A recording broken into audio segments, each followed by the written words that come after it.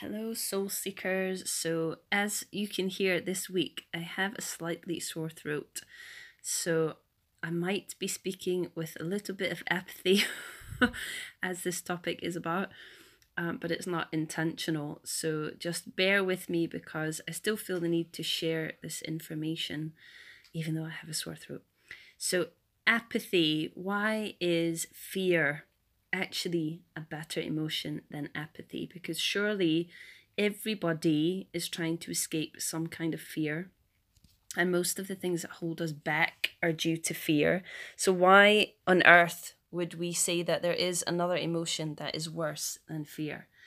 Now, the thing is with apathy, when we are apathetic, we're actually lacking in, you know, emotion. We're devoid of interest. We have a lack of concern for our well-being and where we're going in life. We're kind of indifferent to other people's emotions and what they're doing with their life, and we don't really reach the pinnacles of emotions such as joy and happiness. Even though we're avoiding emotions such as depression and anxiety, we don't have any motivation. We probably aren't very passionate about what we're doing in life or about anyone in life. And usually in this place of kind of a numbing of self, we can't tap into our intuition. We have no idea where we're headed to next. We're not even maybe sure whether we want to eat. We might be in that place. There's lots of people who have, depression who end up in this place. And it's usually kind of, I feel, the calm before the storm. Like, we don't usually sit in apathy for a huge length of time. Usually it's a moment when we're sort of waiting for something to happen. And I personally feel that it's usually because we're squashing something that we're scared about. Apathy usually happens in a moment where we have something gone on within. Maybe we feel that we can't move forward with a project, or we are lost because we've gone through our stage of grief at the end of a relationship and now we just feel nothing. It could be a number of different things, but in these examples I'm giving you, it's moments when there's something happening to us where we feel like we can't deal with that emotion any longer.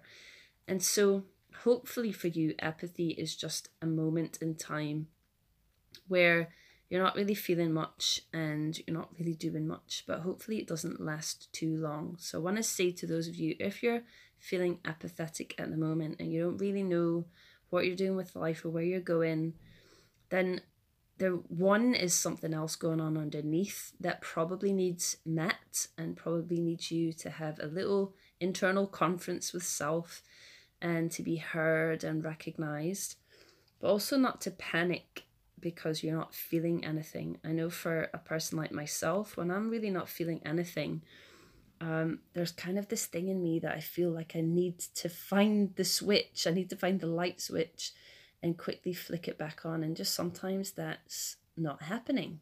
Like for example, today I have a sore throat and, I'm having to rest more. I'm not sort of running about and doing things that I would like to be doing because I just can't. I'm not particularly in an apathetic mode, but it's a similar feeling when you feel like you just can't move forward and you can't do anything because you literally don't have any insight on what that next thing should be. You have no excitement. You have no, your fear hasn't even kicked in yet, which we'll get to in a minute. So, talking about fear, fear is usually squashed underneath apathy. And so the reason that I'm suggesting that fear in a moment when you're feeling a bit apathetic, or if you've been in apathy for maybe too long, then fear has come to jolt you, to awaken you, to give you some kind of insight into what's going on underneath, what's actually happening inside of you. And fear usually comes from our inner child, and our inner children are usually looking for us to parent them. And lots of us aren't very good at this. We're not very good at adulting. We might be good at adulting in specific situations. So we might be a particularly good adult when it comes to our career, and our finances, but we might be a bit rubbish at feeding ourselves well and really taking care of our nurturing needs. Or we might be a person who's very good at being compassionate, maybe with other people, but not with ourselves. And so the thing is that, our inner child really is looking for you to step forward. But most of us, when we have some kind of fear, tend to squash it. And this is where apathy comes in, where we can't feel things. We think a lot of the time when we're feeling apathetic that we aren't feeling anything. And that's actually the furthest from the truth that you could imagine. You're not feeling anything in that moment simply because you've squashed all the negative emotions that you just don't want to feel. They're too scary, they feel too overwhelming. This can happen a lot of the time when you see a person in grief. Perhaps they've lost a loved one, and at the beginning, they maybe just cannot express what that feeling of grief feels like. They maybe don't even cry. They can't even really understand what's happening. They might be in a position where everything looks, to the outside world like they haven't really taken on board that the loved one has gone and left this 3D realm. And their grief has not been activated because they're not willing and not able to feel the pain of that loved one passing. And so this is my suggestion of where apathy is worse, because when you fall into apathy, there's a good part of it where, you have time to really sit and listen to self. But most of us don't do that. We tend to just squash, believe we don't really feel anything. We, have a lack of interest, and we just stop. And fear in this place would actually be better, because fear has movement. Fear is not a state where everything is just, flatlined. Fear has movement. If you imagine like your heartbeat, we want the heartbeat to keep moving. And obviously that'd be much better if it's joy and happiness that keep that heartbeat moving. But fear can also do this. We actually need fear in small doses. We don't want fear in huge doses where it's completely flaking us out and making us run away and taking us off track and having us not listen to our soul's calling. Because many times soul will call you forward, and you will feel afraid of the things it's asking you to do. But we need that little bit of fear to make us, take the leap, to push us forward. We need that, right? That is a good parent within. We don't want to eradicate all fear, because if we eradicate every single moment when we have fear, then you either have to be a hugely enlightened and connected person and probably ready to leave the planet, or you are a person who will fall into apathy, which is probably more likely for 99% of the planet.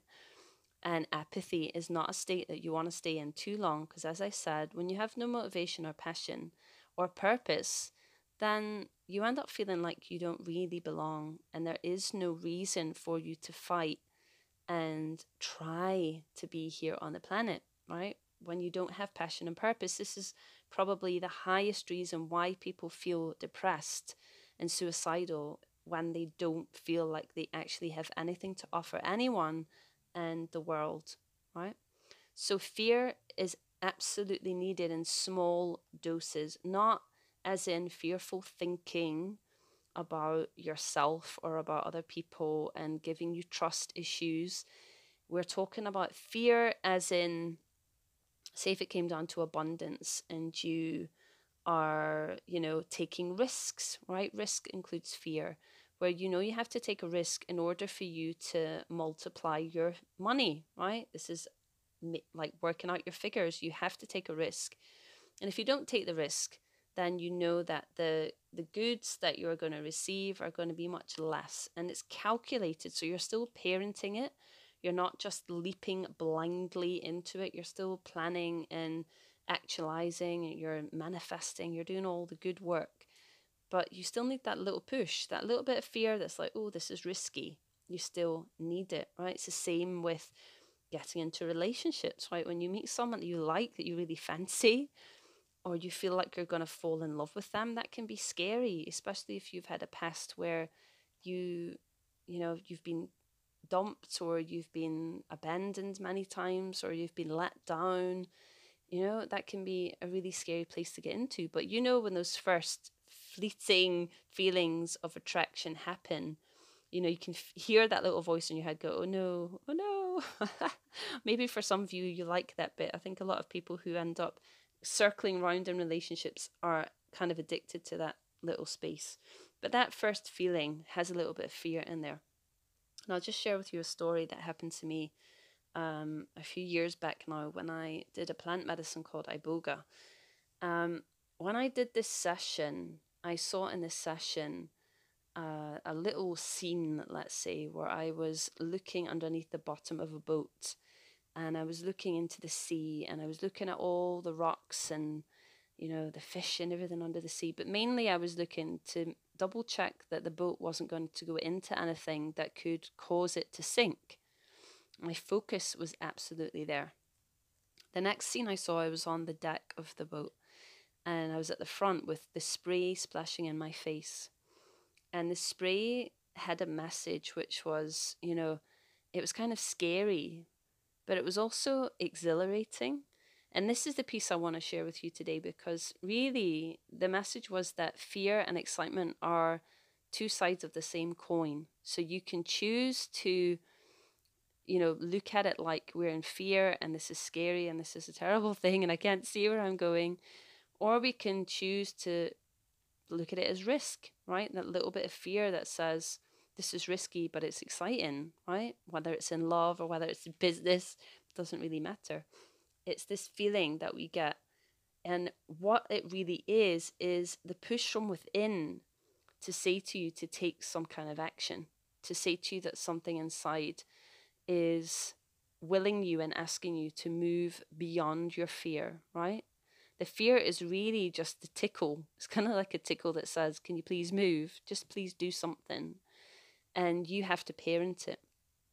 So really, this is why fear is really something that we actually need in small doses. I keep reiterating. And that it's much better than apathy. We have to create some movement. Life is movement. Our bodies need movement. Our thinking needs movement. Our emotions need moving freely. We need to keep making sure that we are moving. And fear will help you when it comes to making decisions, when it comes to taking risks, when it comes to all of that good stuff, if you know how to parent it properly.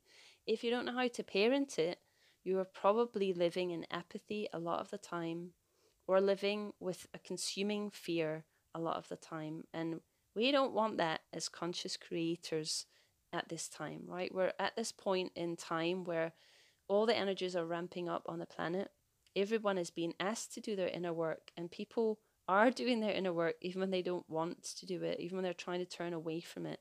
But I would encourage you not to do that, because the more you can really take fear by the reins and let it pull you a little bit forward, right? Not let it rampage and take you off on a dirt track that leads you to nowhere, but let it take you forward whilst you steer, right?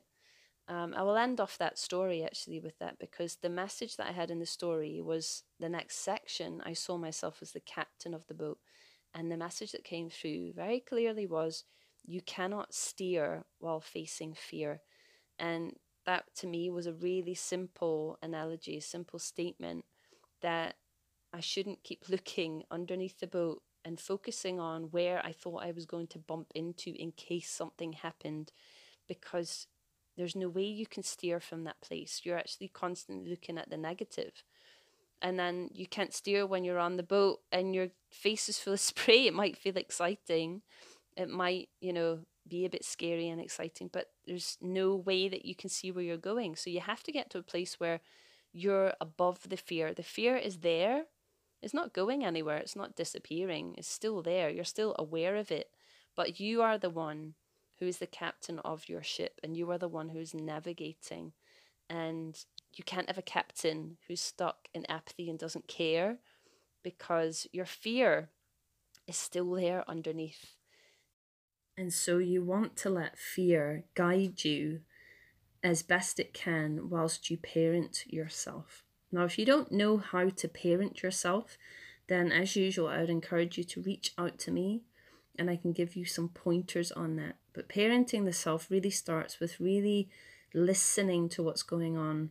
So heading underneath that apathetic feeling and really listening to any fear, any grief, any sorrow, any bitterness, any anger that is squashed and trying to speak to you.